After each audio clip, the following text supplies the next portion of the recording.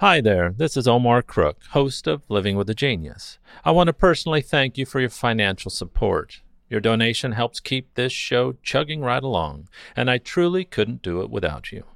As always, thanks for listening. Be kind, do good work, and until next time. Here's Living with a Genius for October 16th, 2020. If you spell the word color without a U, it's Noah Webster you have to thank, or blame, depending on where you are, I suppose.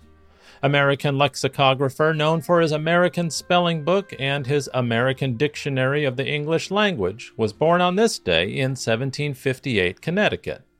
Webster was instrumental in giving American English a dignity and vitality of its own, and both his speller and dictionary reflected his principle that spelling, grammar, and usage should be based upon the living, spoken language rather than on artificial rules.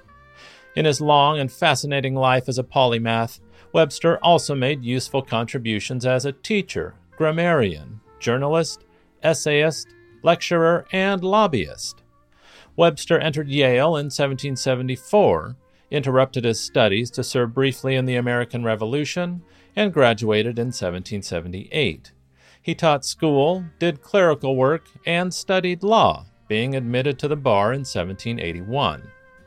While teaching in Goshen, New York in 1782, Webster became dissatisfied with texts for children that ignored the American culture, and he began his lifelong efforts to promote a distinctively American education. His first step in this direction was preparation of a Grammatical Institute of the English Language, the first part being the American Spelling Book of 1783 and the famed Blue-Backed Speller, which has never been out of print. The spelling book provided much of Webster's income for the rest of his life, and its total sales have been estimated as high as 100 million copies or more.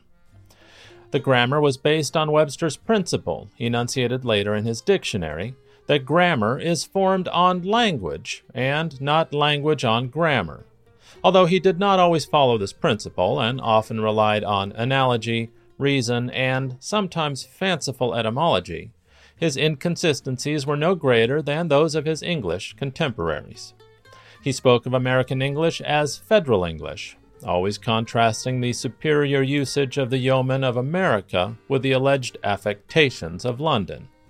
The reader consisted mainly of American selections chosen to promote democratic ideals and responsible moral and political conduct. The absence of a federal copyright law until 1790 and discrepancies among the state laws left the author of a popular book open to piracy unless he exerted strenuous efforts.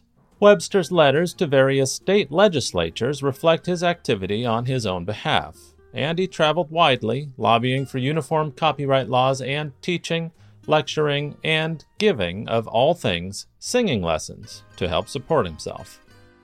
After his marriage in 1789, Webster founded a daily newspaper, the American Minerva, and a semi-weekly paper, the Herald, which was made up of reprinted selections from the daily. Webster wrote on economics, medicine, physical science, language, and politics, and his article, Sketches of American Policy of 1785, is often called the first statement of the U.S. Constitution. Webster moved in 1798 to New Haven, Connecticut, where he was elected to the Common Council and remained active in local politics for the rest of his life. He was a founder of the Connecticut Academy of Arts and Sciences, a member of the Massachusetts legislature, and a participant in founding Amherst Academy and Amherst College. In 1806, Webster published his Compendious Dictionary of the English Language. Though it was no more than a preparation for his later dictionary, it contained not only about 5,000 more words than Samuel Johnson's dictionary, but also a number of innovations, including perhaps the first separation of I and J, and of U and V as alphabetical entities. He started work on the American Dictionary in 1807, acquiring at least a nodding acquaintance with about 20 languages, although his attempts to find plausible etymologies were often not supported by investigation of the actual state of linguistic knowledge. The first edition of an American Dictionary of the English Language was published in 2 volumes in 1828, when Webster was 70 years old. Its first printing comprised of 2,500 copies in the U.S. and 3,000 copies in England, and sold out in little more than a year, despite harsh attacks on its Americanisms, its unconventional preferences in spelling, its tendency to avoid U.S. rather than British usage and spelling, and its inclusion of non-literary words, particularly technical terms from the arts and sciences. The dictionary contained about 70,000 entries and between 30 and 40,000 definitions that had not appeared in any earlier dictionary. However, the American Dictionary was relatively unprofitable, and the 1841 revision fared no better. Webster would die 2 years later, never realizing the fruits of his labor in creating perhaps the best-known book both in and of the English language.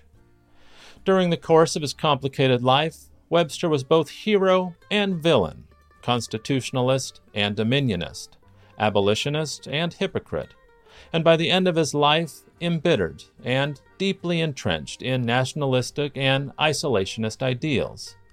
A virtual poster boy for today's radical conservatism that now dominates our daily news cycle. But despite his ideology, there is no denying his tremendous contributions to American linguistics, culture, identity, and for fixing words like color, flavor, and humor, which are all much better off than they were before. Thanks for listening.